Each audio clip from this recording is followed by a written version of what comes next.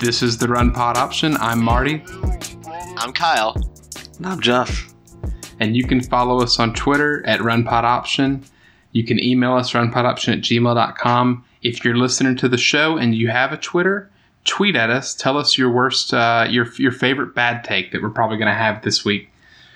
We are recording on... We're recording on the 17th of August, so we haven't had a show for 3 weeks, I believe. We just finished up our conference previews. We knew that there was probably some bad news coming down the pipe, and lo and behold, here we are. Now, I did say at the end of that, at the end of the last preview, that we will see you in fall of 2021. Yeah, you almost called it, because honestly, I was expecting a season review podcast after you floated that idea last week as the cancellations were coming down. So just to kind of cover the cancellations that we know of right now, we have no fall football for Division III football, Division II football, FCS football, and at the FBS level, we have no Big Ten, no MAC, no Mountain West, no Pac-12, no UConn, UMass, Old Dominion, or New Mexico State. There's a kicker with the FCS. There are some teams that are still trying to play, like North Dakota State, but they are trying to find FBS opponents at this point, so we'll see how that works for them. If you believe North Dakota State, I think they just said they reached out to 100 different teams to try to play, which is weird because right now only 70 or 78 are like dedicated to playing this year, so... Who knows? So as of today, we have the American, the Conference USA, Sunbelt, Army, Liberty, Brigham Young have no changed schedules yet other than a few games here and there. The ACC, the Big 12, the SEC, and then oddly, Florida International and Rice have modified seasons. So, a lot has happened. Do we want to go ahead and just start this with what are the chances college football gets played across those remaining leagues?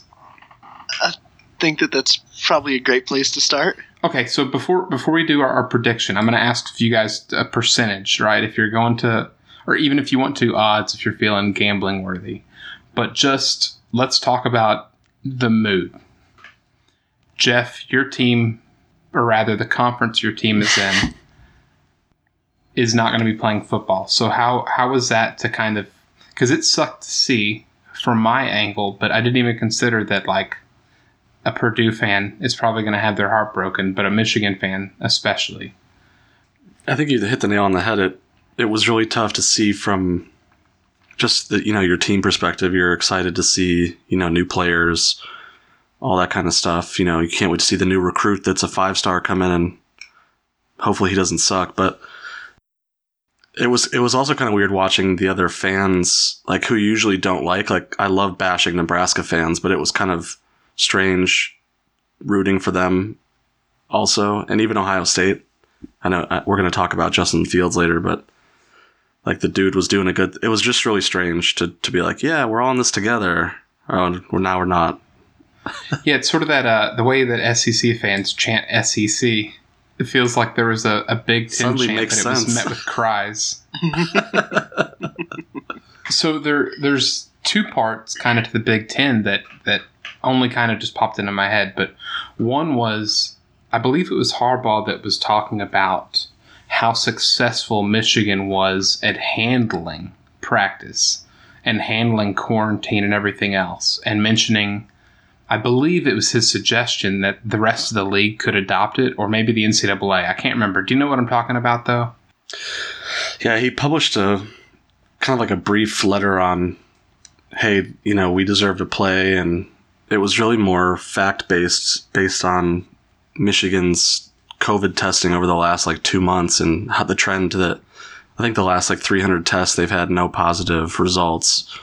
It's basically stating that methodology could be used across the conference, which I think the Big Ten was trying to implement some kind of standardized testing anyway, but that was kind of his argument. And the follow-up to that was also that I saw today the athletic director at Penn State is now claiming that they're not even sure there was a proper vote among either school presidents or I guess, other medical officials for each individual school, which now seems to, I think it was Dennis Dodd that reported it, and everything that's being reported is inherently like I'm taking with a grain of salt because things are changing at such a breakneck speed. Not just with like coronavirus in the world, but also with like in particular college football and coronavirus. It was reported 12-2 the vote, I think, when they canceled it, and now they're saying, well, actually it was 8-6, and then there's also like, well, maybe there wasn't a vote at all. Well, I don't know what I think it's people covering their ass, like the athletic director at Penn State might be trying to do, in that you don't want to be the person that voted yes to kill football. So you're like, oh yeah, listen, 8-6, we were definitely one of those 6, though. I promise. Yeah, that's what it feels like. There were 14 teams that were one of those 6. Yeah, it just feels weird. And do we want to kind of dive into the Justin Fields thing a little bit? Because he's started a petition to try and have the Big Ten. I also saw the parents of Big Ten athletes are trying to. I don't know if those are the same movements. I think that he got like somewhere around like 30,000 like signees like within like the first like weekend of him doing this. It's something like that, and it was parents and people like that. Of course, they're going to be signing it. Well, actually, I'm kind of surprised. You'd think that they'd want to. I know that these kids, they want to see their kids go out there and succeed and play football, but you'd think that they'd also be a little concerned about their health and safety.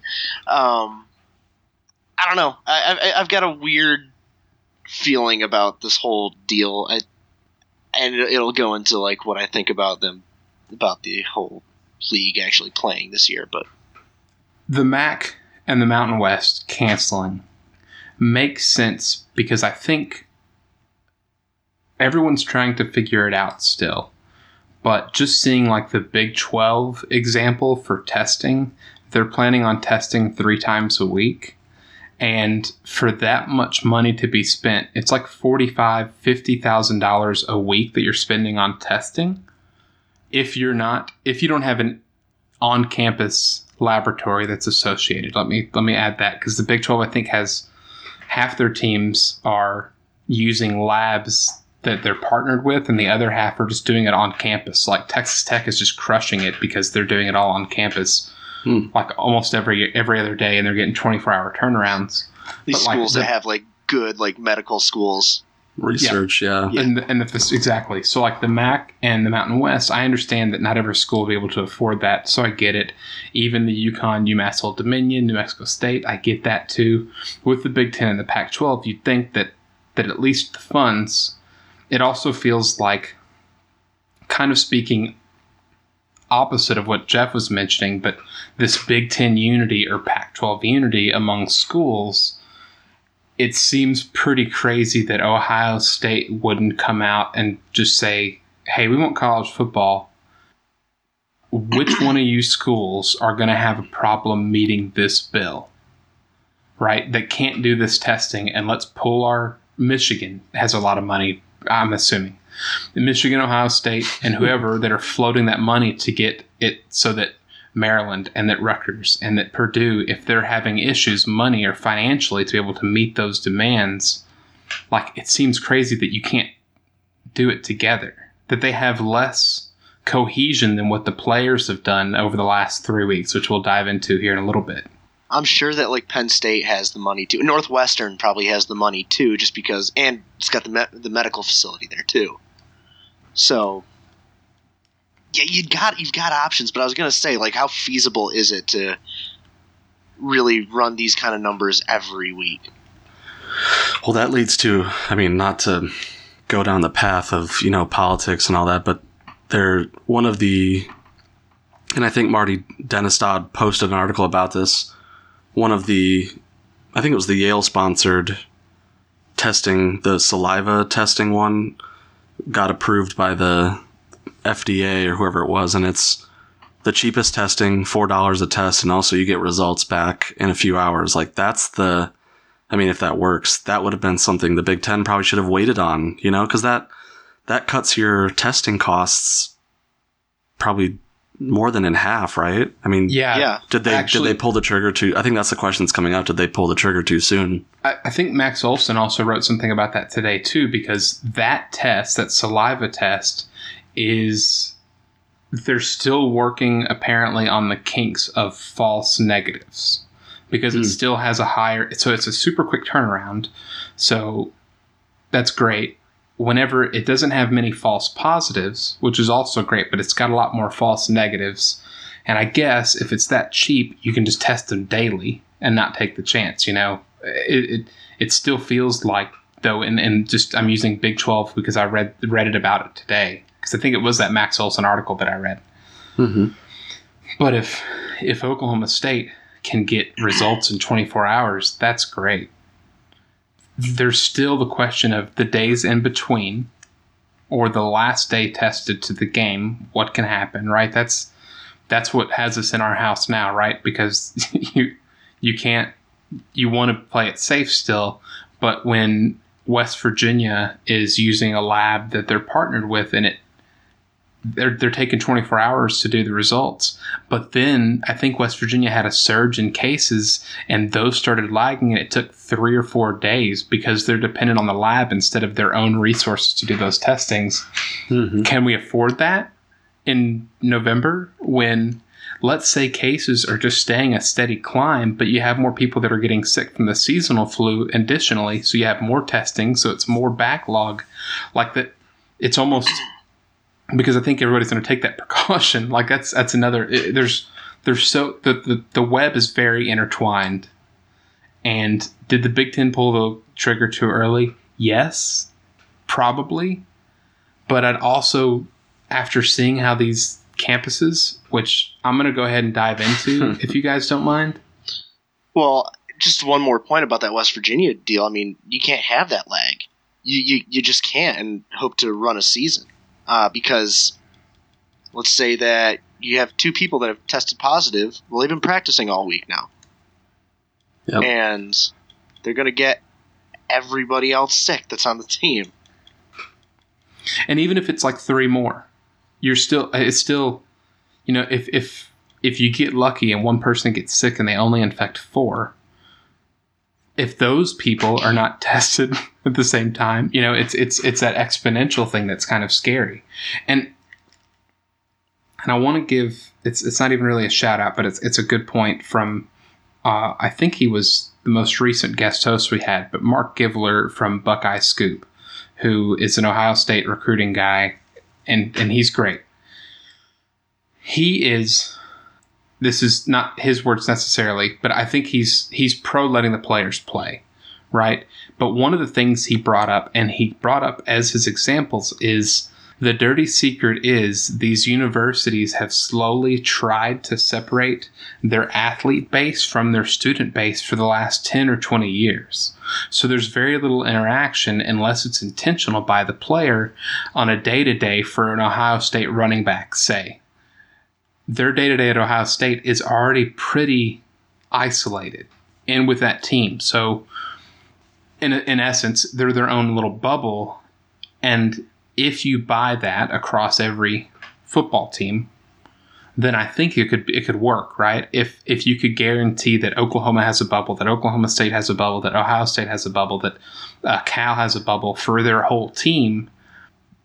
I just don't think I don't think that's realistic to think with college kids, especially if there's people on campus. Besides the college kids, let's shift.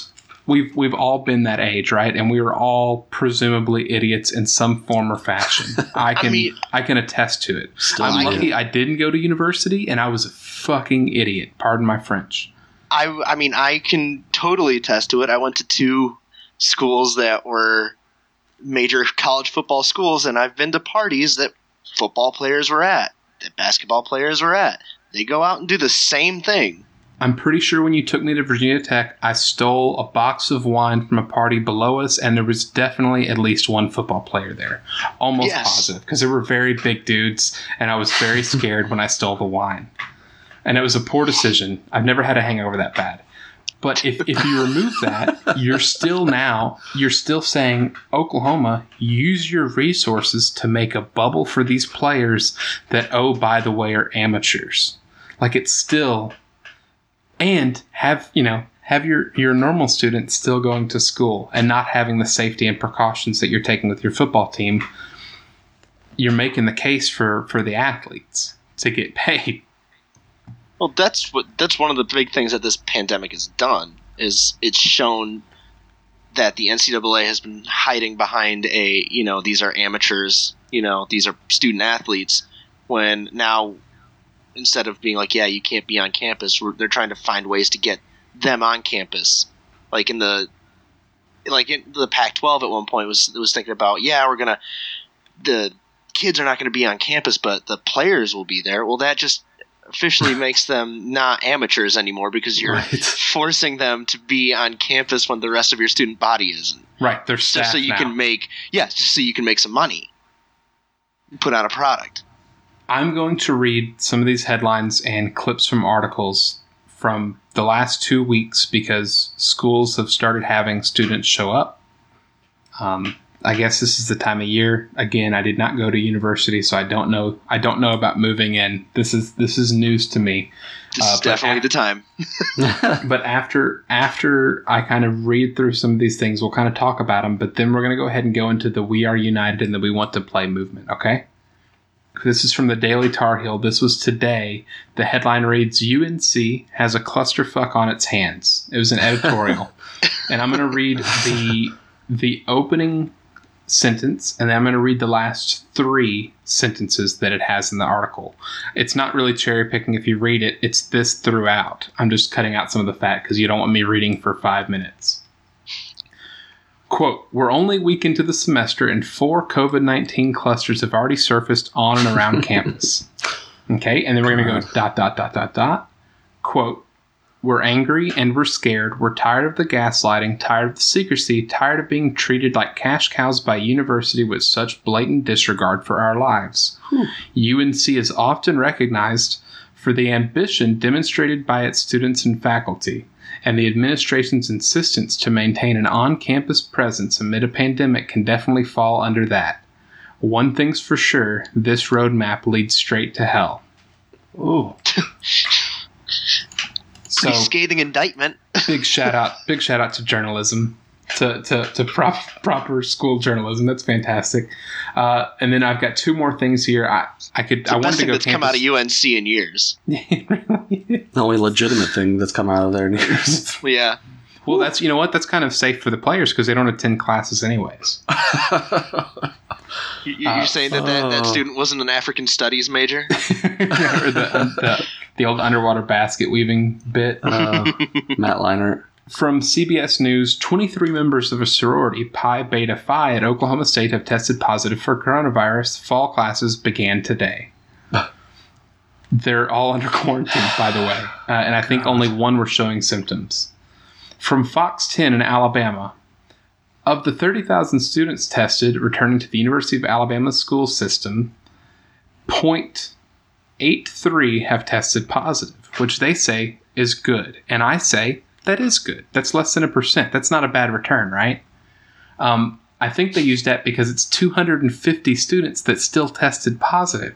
Like that's 200. Yeah, that's still 250 kids. Like it's and then just, it's not, this is an audio medium, but the pictures that were all over social media from Georgia, Austin, Stillwater, Tennessee, like every possible Clemson, UVA, every school that is having students return to campus, there are pictures of anywhere from 50 to 300 kids, nut to butts, maybe a handful of masks, and they're either waiting in line because they're having to get tested, which this seems crazy, or they're out at a bar already and partying, or they're in line to get their dorm assignments or whatever it is. Like, there's also a common thread with all of these schools that you're saying.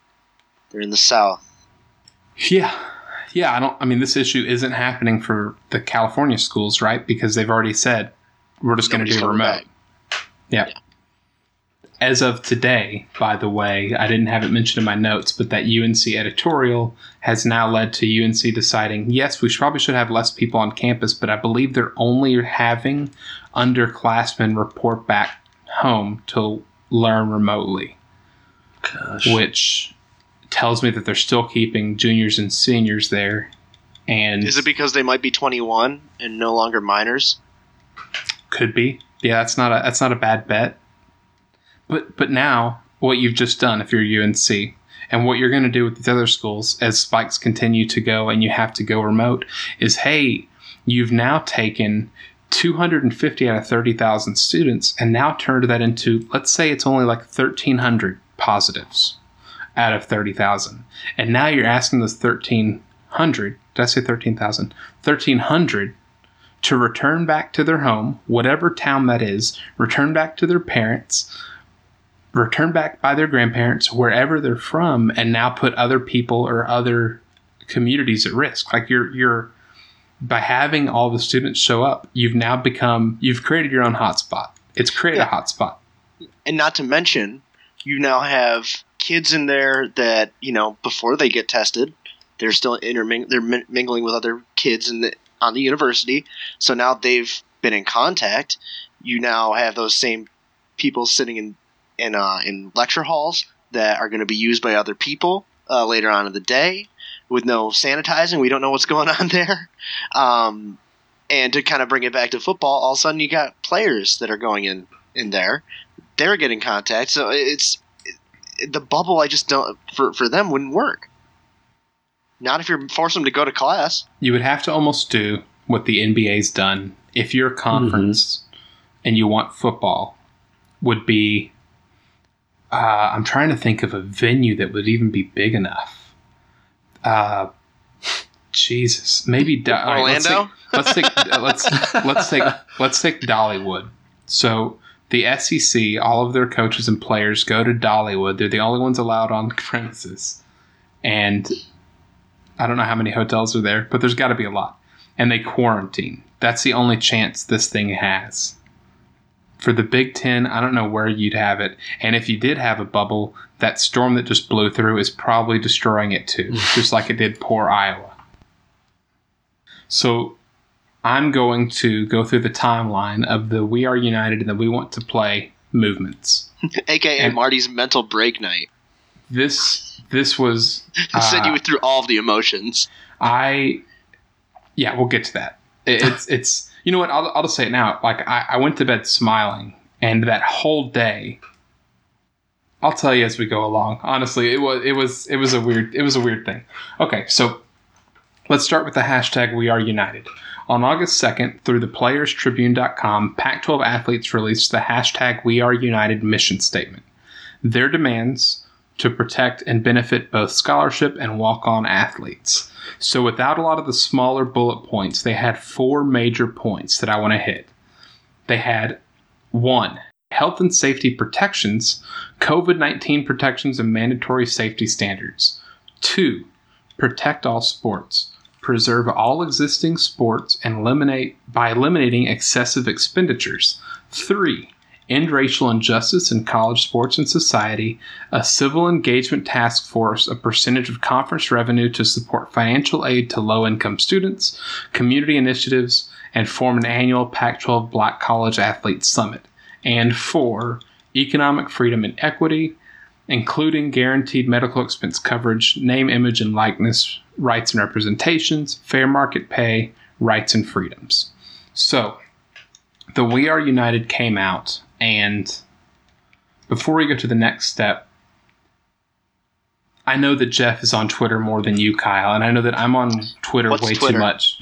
What is a Twitter? That's at... I don't know what a Twitter is. It's at... God, what is your... I don't even know what your Twitter is. At Third Down Fullback. Third Down Fullback.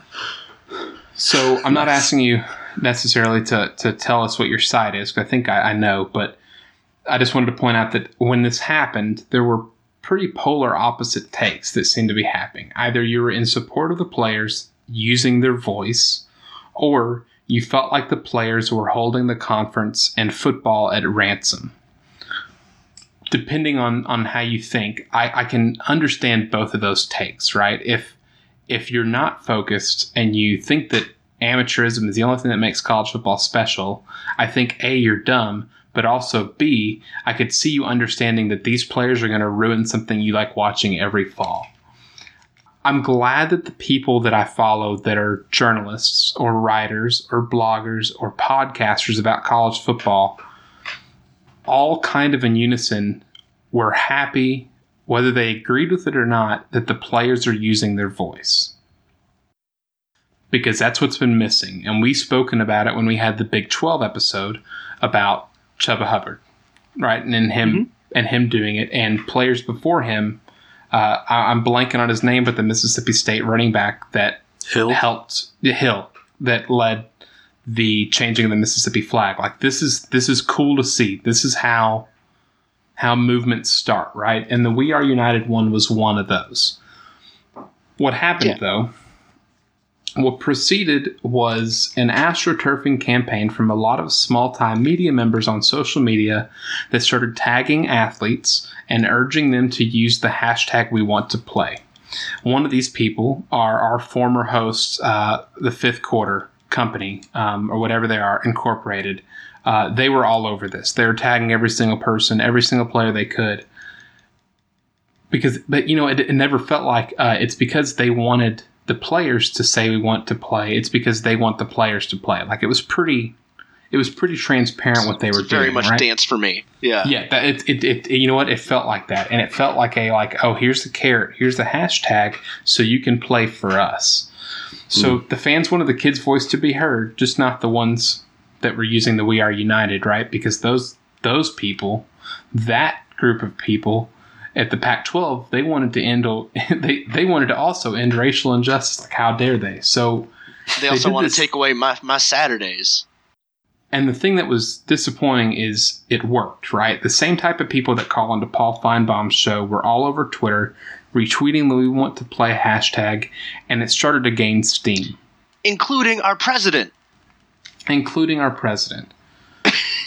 And our president retweeted it on the 9th, I believe it was. And on the 9th, that Sunday, I didn't tweet a whole lot from the Run Pod Option podcast account, not even my personal account. I just sat and kind of looked at my phone and saw this really just like vile back and toxic. Forth. It was, toxic is the best way to explain it. And not to punch holes in anyone's argument, but anyone that seemed to be behind the We Want to Play, they only used the example that the kids should decide. And these kids should also decide, like, COVID, coach health, whatever else be damned, the kids should decide. And I looked over at my wife, and I was not crying, but I was very, very, very bummed. And I just said, I see this, and I like this. And I like the support I see for this. But then I see this AstroTurf movement start drowning out those other voices, and it's starting to just sound like, the dumbest dog barks the loudest, right? Or the guiltiest dog barks the loudest. And that's what it felt like. Not from the players, but from the people that were trying to signal boost those players wanting to play. Then at 12:01 on August 10th, I happened to be up. Justin Fields, Trevor Lawrence, and a number of other high-profile athletes all tweeted #WeWantToPlay. And they had an image similar to the way the We Are United had an image that they were posting on Twitter. They released it with that hashtag, which was going crazy at that point. And the image showed that the We Are United players and the We Want to Play players, those camps combined. And their demands, as it read, we all want to play football this season. We need to establish universal mandated health and safety procedures and protocols to protect college athletes against COVID-19 among all conferences through the NCAA. Give players an opportunity to opt out and respect their decision. Guarantee eligibility whether a player chooses to play this season or not. Use our voices to establish open communication and trust, ultimately create a college football players association, and then representative of the players of all Power 5 conferences. I think they've since amended that to include all conferences. So, good. Definitely. Absolute bomb. And now, everyone that was supporting We Want to Play by way of association also now support a players union.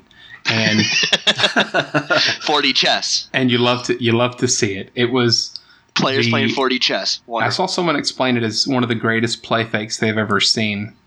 This was the 2007 Boise State hook and ladder play. Statue of Liberty. Yeah. The camera was at midfield and the player was 20 yards downfield. They never saw it.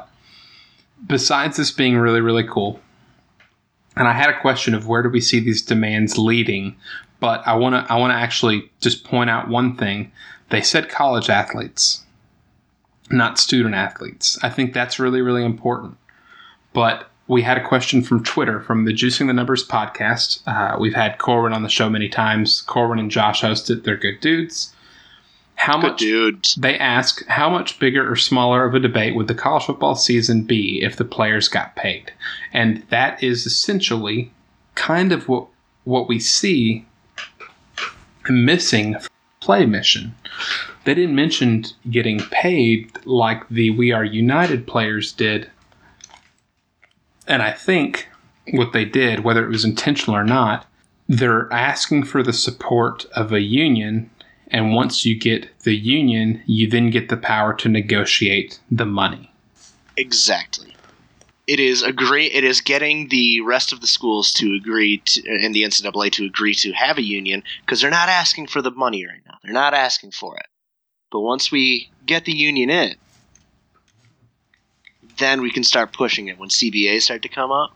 Yeah, it's go time. And that's sort of why, as much as I'm ready for them to get paid yesterday, one of the things that I went to bed smiling, and I was upset my wife was then sleeping because I couldn't tell her about everything that happened because I was giddy with excitement. But I sat there thinking, like, cool, this is the realest first step we've had into an NCAA players union. And it's well overdue, in my opinion. I think, Kyle, it sounds like you're on the same board. Jeff, do you want to tell us that unions are bad or anything? I think a college players union exists. I think it just doesn't do anything right now. It's not a union; it's a players association. But I think it's basically a waste from what I saw online. So I agree. In essence, it's time. It's been time. It might be one of the biggest positives that might come out of COVID is that this pandemic has been a catalyst for something that should have been done 20 years ago, or 30 years ago, when you have people like Chris Webber going and half of the Michigan basketball team getting in trouble for, accepting a sandwich from a booster. Yeah. I don't know where the quote comes from, but there's sometimes weeks feel like years, and sometimes years feel like weeks. And for all the push and pull over this student athlete amateurism part, it felt like in the last 3 weeks, and COVID being the fuse that lit it, it feels like it's expedited this thing immensely from a college football standpoint and an amateur standpoint. Well, I mean, it goes back to what I said earlier. It's taken down that wall of the NCAA being able to hide behind amateur status, because now they're asking these kids to do something that they're not asking the rest of their students to do. If there are programs that are going to disintegrate because they're not having football this fall, that's evidence enough. But the campus thing, and to actually try to answer their questions, how bigger or smaller of a debate would it be? I think you'd probably still have the same debate. The difference is that there's actually two people in that debate, And it's not the schools deciding or the conferences deciding only.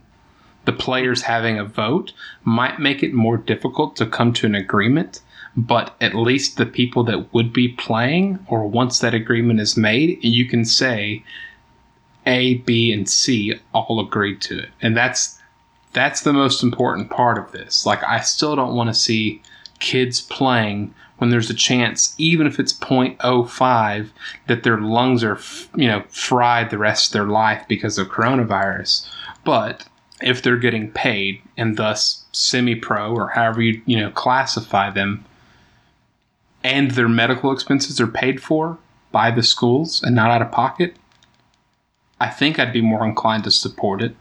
Yeah, I think so too. I think that if the players were paid, it would feel more like the NFL decisions, just because they're making their own decisions there with their own career at that point, Yeah, I mean, there's still some billionaire bootlickers in the NFL too. Like, I don't doubt that's going to happen, here either. But having an equal voice. You're seeing the ability for players to opt out in the NFL and accept like a certain amount, like basically a loan for the year. But if they don't make the team next year, they do have to pay it back. But it's a career, and they're at least making some sort of an attempt to allow them to have the free will to not play the season and still make money, but also make the decision that they want to play for their full salary. Do we have anything else on the last 3 weeks that you guys want to hit on before we maybe just oddly shift into conference schedule talk? Well, we still haven't answered the question of how confident we are that the season's actually going to be played with these. Oh God, yeah, we have gone down that tunnel and passed it a few times. I'm sorry. Yeah. So Kyle, give me a percentage chance that any college football gets played this fall. I'm not gonna count like Army and Navy playing and that's it. I mean like any. God, let me just say that. Yeah, any football. I think there's going to be like a 90% chance that we play like week 1, week 2. I'm going to say it's a 15% chance we finish the entire season out.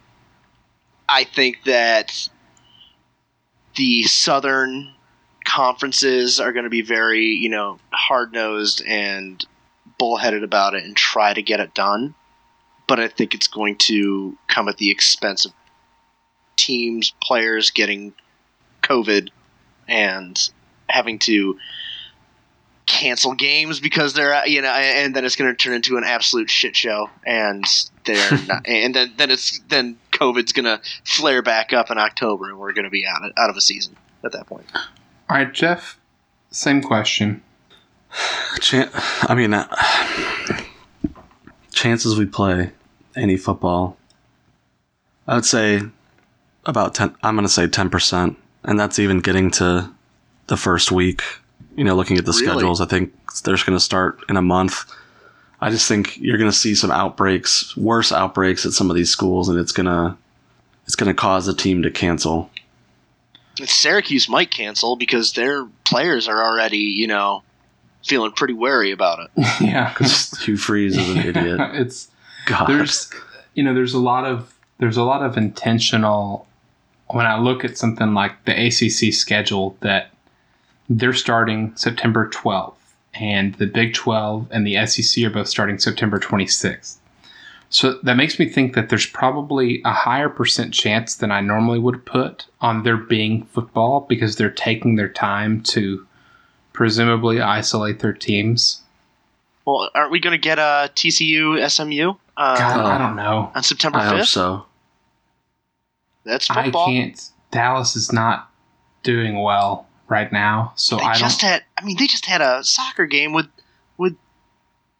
people in the stands. Yeah, but not many people attend those Not many people attend those games with no coronavirus. I'll tell you that right now. I'm just saying that if they're willing to do that, I don't think that there's really much of a chance that they're not willing to put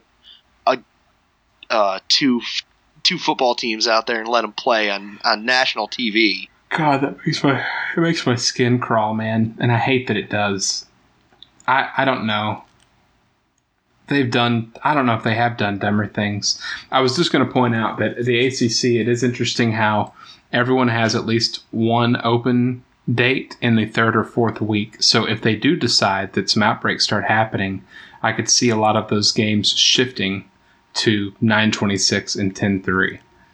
I think that was very intentional, kind of speaking to what Jeff brought up. I'm going to say finish the season quicker. I'm going to say there's a 50% chance that we have a week where multiple games are played. I think it's probably a 3% chance that we finish the season, or that someone plays more than 4 or 5 games. Wow, I guess I'm the eternal optimist over here. Actually, I don't know if it's optimism or just bullheadedness from the NCAA in these conferences.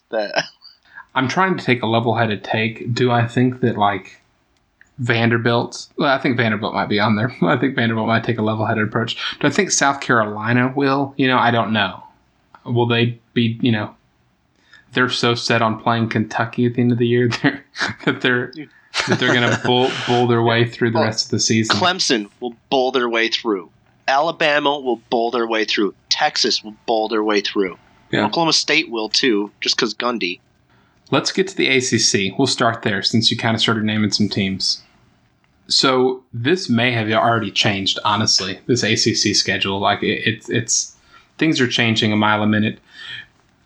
Another percentage question for you, Kyle. Percentage chance that Liberty plays Syracuse in October, despite not testing players for 2 weeks. 0. 0 chance. I think that they're going to say, hell nah. I think that the conference will say, hell nah. You're not playing Liberty. Liberty, you're not playing... Because Liberty's playing like three ACC schools. Virginia Tech and North Carolina State. Yeah. ACC will put a nix on that. They will say, no. You either start testing daily or 3 times a week, or you're not playing us, anybody in our conference. So, one game that stood out immediately, just because I like the rivalry, Virginia Tech and Virginia are playing September 19th. Yeah, we're getting that out of the way really early. That is the weirdest. It is just so weird, man. It's just the world we live in. Louisville playing Miami on that same weekend. Notre Dame and Duke. It's dumb. I don't even want to look at Notre Dame's schedule. Notre Dame. Well, there's another weird part that we need to talk about. Is Notre Dame, if they do this season, Notre Dame has a chance to win the ACC in a one-and-done season. It'd be a real weird stain on the ACC. Our ultimate nightmare is coming true. I fucking hate it. Do you think there's a chance that schools start dropping out if that looks like it's going to happen? Like, if there's like Notre Dame is they're like 8-0. They only have Boston College left and North Carolina and Syracuse. North Carolina's already canceled it because their whole campus is eaten up with it. And Syracuse is like, yeah, we're gone. We're stepping aside. Syracuse is their last game of the season. Yeah, and it's the one win they need to win the conference. And Syracuse is like, look at us, man. Sorry, guys. There was a leak in the new dome, and looks like coronavirus got in. One thing that is very interesting about this is we might get one of our out-of-conference games that we really wanted to see. Virginia and VMI. Miami UAB. Ooh. That's interesting, yeah, because that's still scheduled for the 10th of September. When UAB beats Miami? Yeah, especially now that, we're going to talk about it, but Greg Rousseau's gone. Yeah. If Miami loses first week, do they cancel the season? Do you think that De'Aaron King cancels the season? He tries to transfer again. Transfers to UAB. He just takes their bus back. De'Aaron King at UAB would be a lot of fun. I don't think anything changes. Just looking at the schedule, I think Clemson's far and away my pick. Yeah, I think that this does way more hurt to Syracuse than it does anything. You think so? If I'm just going to list their games, I'm going to leave off Liberty. Tell me win or loss. Just nothing's changed. Just win or loss. UNC. Let me see. Is it at or? I'm sorry. Yeah, let me hear. I'll away. Okay. I got it now. I got it. At UNC, loss. At Pitt. I want to say win, but that's a toss up. Probably a loss. Okay, home against Georgia Tech. Win. Jeez. Home against Duke. Win. Ooh, home against Wake Forest. That is not the next game. I'm sorry, Clemson. That orange on gray is really hard to see. Away at Clemson. Loss. Home at Wake Forest. West Forest. I'm West a mess Forest. right now. We're going to beat West Forest at home. Home against Boston College. Jeez. I'm going to say win. New coach. At Louisville. Oh, loss. Home against North Carolina I State. think North Carolina State's a bit of a mess right now, so win. At Notre Dame. Loss. I think you predicted more wins in this COVID season than you did when we did the ACC previews. That's true. I think I got 5 wins. Ooh, I don't know if you had 5 last time. I think you might have been at like 4. Well, maybe. Someone check the tape, please. I just think that they're going to beat Georgia Tech and Wake Forest. Duke's kind of a toss-up. Yeah, with Chase Bryce. Martin's favorite. Chase Bryce, who already carved the heart out of Syracuse. Heisman candidate. I'm just saying that those road games, I don't see one win in them.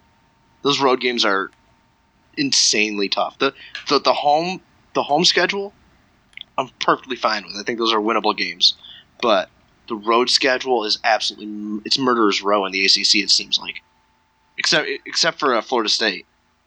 But my last thought on the ACC schedule is Florida State, actually, that they get a chance to open home against Georgia Tech, and I don't know if that Samford game's still on, but I'm going to assume it is. Starting those two out, Georgia Tech's not going to be as easy as they were last year, but I still think Florida State's probably going to win that before they play the big game against Miami.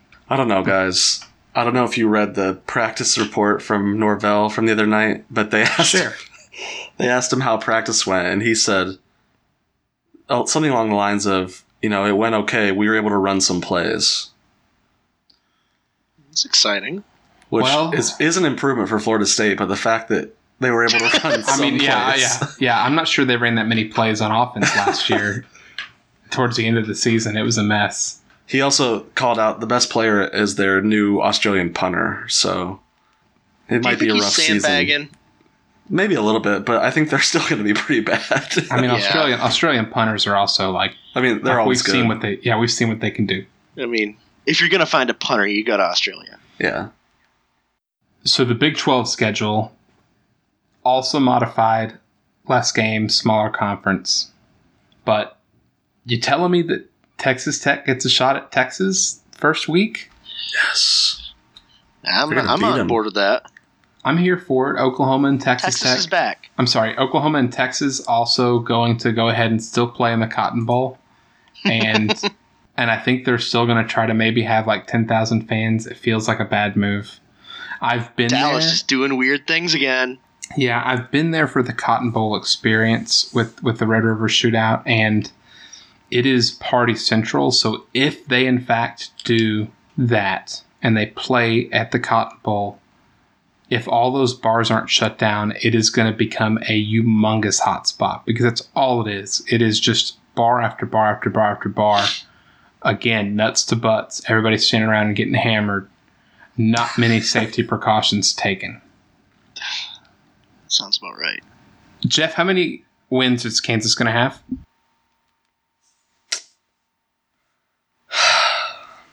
No. They're not going to beat Baylor. Who do they have week 1? Kansas plays Baylor first week. I don't know, man. I don't see any wins on the schedule. I mean, maybe at the end of the year they can upset TCU or Texas Tech. Maybe I just don't. It's going to be another rough year. That's a correct answer. It's the 0 should be the answer, I believe, because short of a team just falling apart, I can't really imagine. Maybe Iowa State gets really bitten by the bug. But even when that's at Iowa State. Oklahoma is happening November 21st, so that's still going to be a late game. It's kind of a shame if things don't go that far that we're going to miss out on Bedlam. Baylor also miss out on Oklahoma Baylor at the end of the year too. Yeah, which would be hell. When is the last time Oklahoma State has beaten Oklahoma? It's been a few years, hasn't it? as Stained would say, it has been a while. Let me... Your references are sick, bro. I'm just glad you approached this podcast with arms wide open. Okay. That's, listen, I'm going to hit you with my mud shovel. I don't want to steal anyone's sunshine. But the last time that Oklahoma State has won would have been 2014. Okay, so... And they won 44-10. Was that Bob Stoops? I'm sorry, hold on. No, I'm sorry. That was 2011. They won 38-35. That sounds right. And then it's 2011. Was 2011 the year Oklahoma State almost went to the championship? That was Justin Blackman, I'm pretty sure, was there. Who is that? Is he still alive?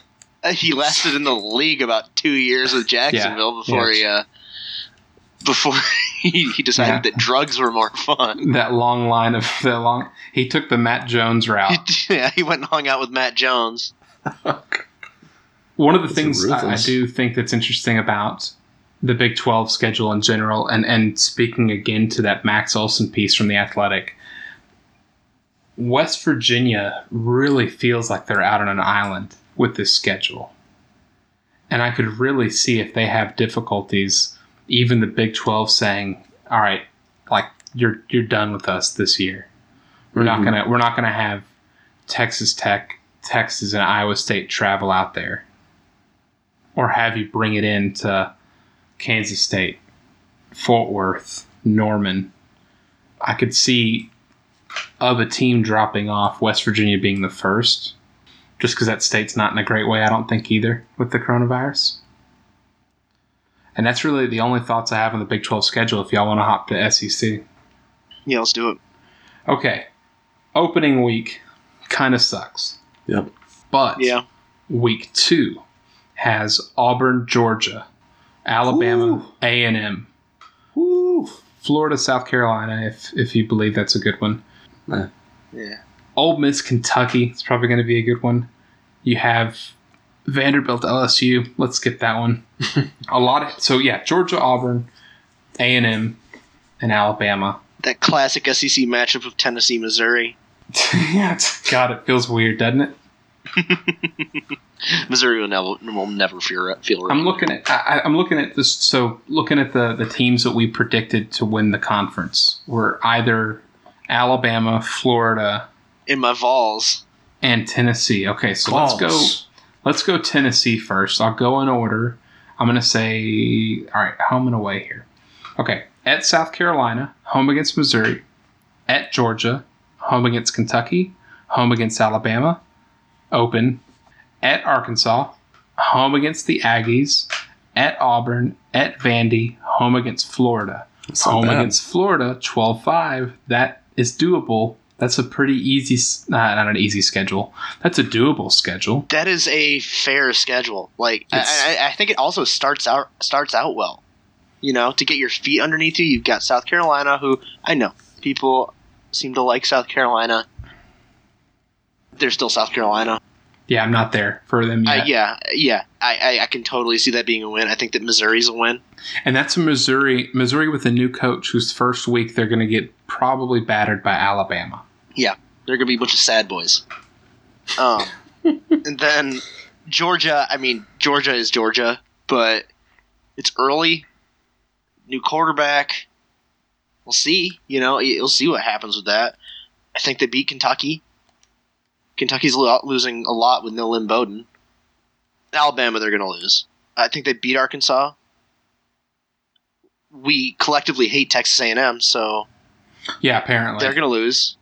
Yeah, for those not familiar, once we got done with our conference previews, I posted a big thread on the college football subreddit, and I have what has since been confirmed as an irrational A&M fan from a part of Texas I didn't know existed. He was upset with our A&M coverage. So actually, let's just do that right now. If he's listening. After I just said that he was, I hope not. So A&M, they open home against Vanderbilt. That's wonderfully favorable for him. What a great week. Yeah. At Alabama. Nope. Home against Florida. That's a tough one.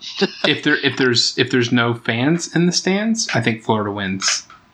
If there's fans in the stands and they're letting them do that weird like clap thing that they do with the, I think Florida wins. At Mississippi State, it's probably a win.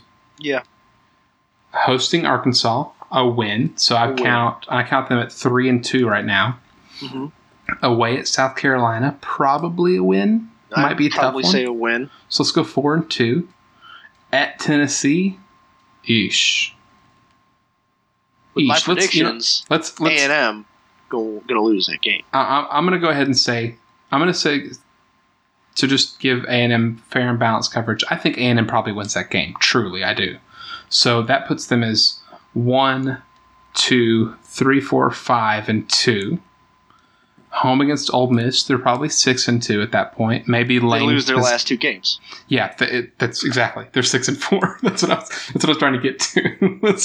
They're 6-4, which is just a heartbeat away from 8-4, which they would have had with maybe 2 out of conference games, which sounds familiar, I think, and I think that's fair enough to ask or to say.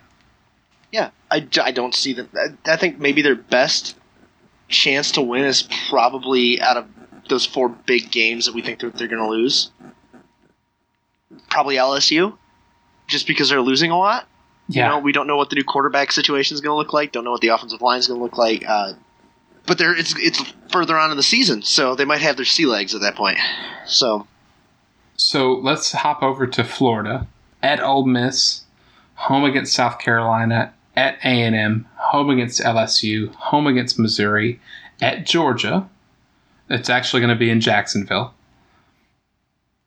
Home against Minshew is going to preside. Home against Arkansas. At Vanderbilt. There's going to be NXT people running in. I just lost my place. Home against Kentucky. At Tennessee. You know what's interesting to me is I could see Florida going undefeated here, and I could see both Kentucky and Tennessee either or. One of them biting them in the ass and ruining a perfect season. Yeah. I really think that Tennessee might have a good season this year. It's terrifying to say that. That front, they might. It's good. It might look a lot like last year. Like they have Georgia, Kentucky, and Alabama in a row. Like that's going to be rough. But if they can, come out of that first part 3-2, that second half. Yeah, that's a really manageable second half. Auburn will be tough, and I think A&M will be better, but it's going to come down to that Florida game, right? Yeah, I think if you're Tennessee, you're looking at a floor of 6-4, ideally. Yeah. And you would still like to beat Alabama, Georgia, Auburn, Florida.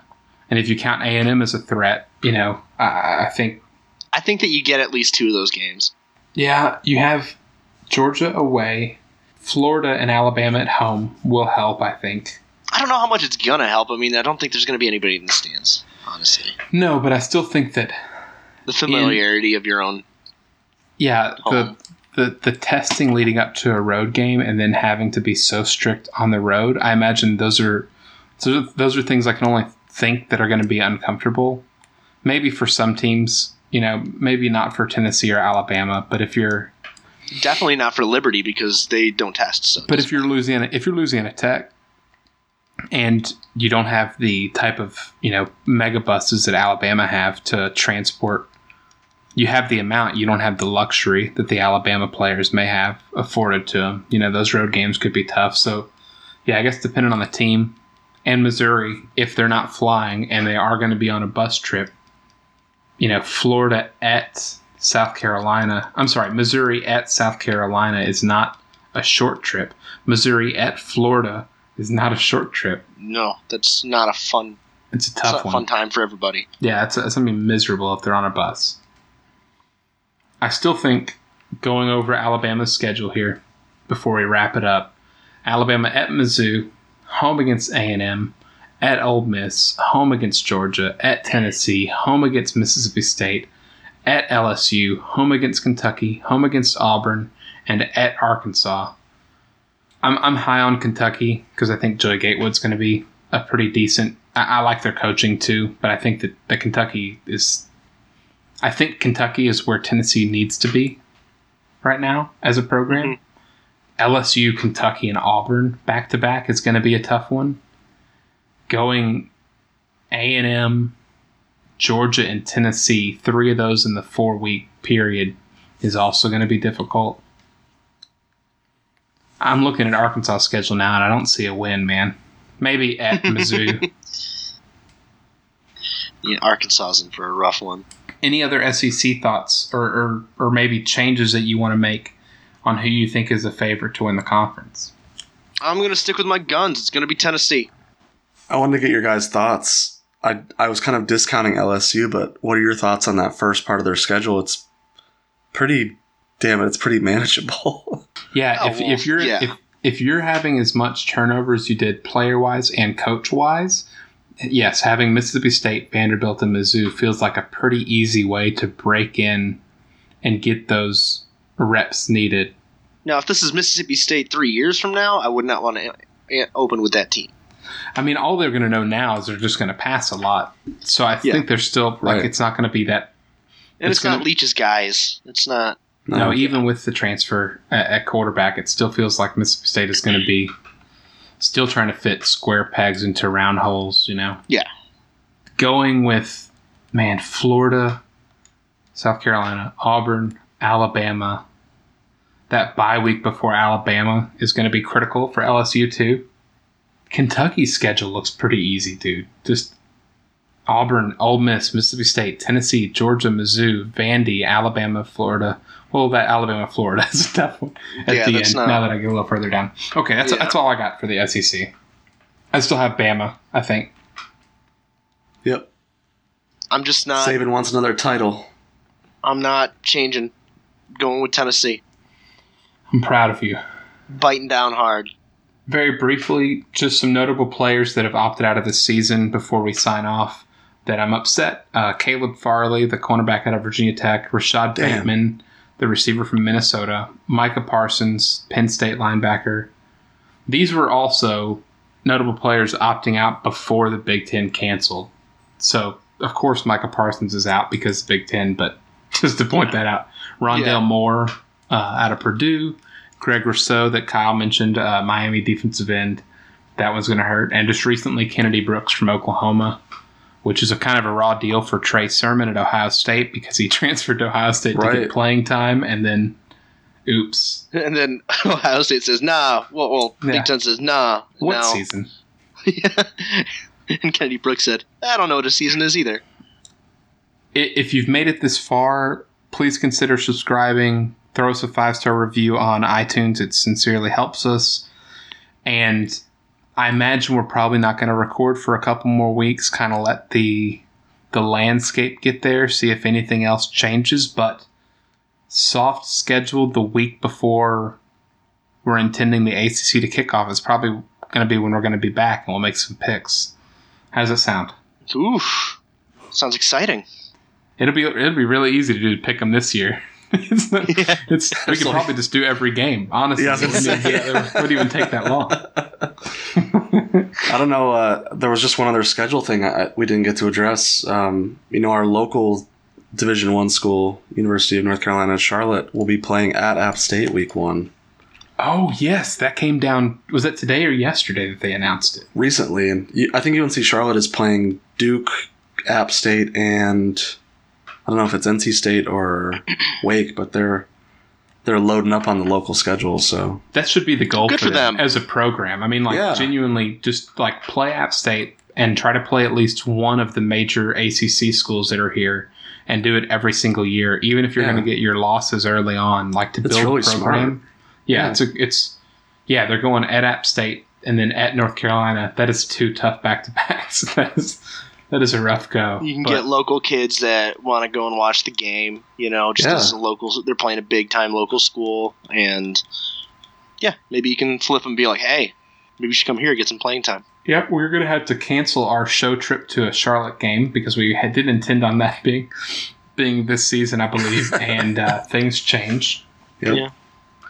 We'll see what happens. I do also want to give just one shout-out to someone who's definitely not listening, but that if there's a way to donate to them, please do. The runner of FBschedules.com, that website has every college football schedule for every team. And for this guy to have done the work he's done in the last month on modifying these schedules, because already it shows App State and Charlotte, it must be a full-time job lately. Absolutely insane to have to do all this. Show him some love. Show him some love. Send him some beer money. FBschedules.com. The only place to get schedules. Send him some beer money. All right, guys. Goodbye from Marty. I guess goodbye from Kyle. Goodbye, Micah Parsons. See you in the league. Yeah. Bye, Rondell. Will not miss you. Or you Bye, either. Rondale. You either. Bye, Josh Jackson. Bye, Liberty's testing. Jeez. Hi, my name's Joshua Tracy. And I am Corwin Heller. And we are the hosts of a statistics and sports podcast called Juicing the Numbers. We cover the NFL, college football, MLB, and the NHL with anything that we like to talk about in between. If you like sports and the numbers behind it, come check out our show, Juicing the Numbers, on iTunes, Spotify, Stitcher, wherever you find podcasts. Hit us up on Twitter at JuicingPod.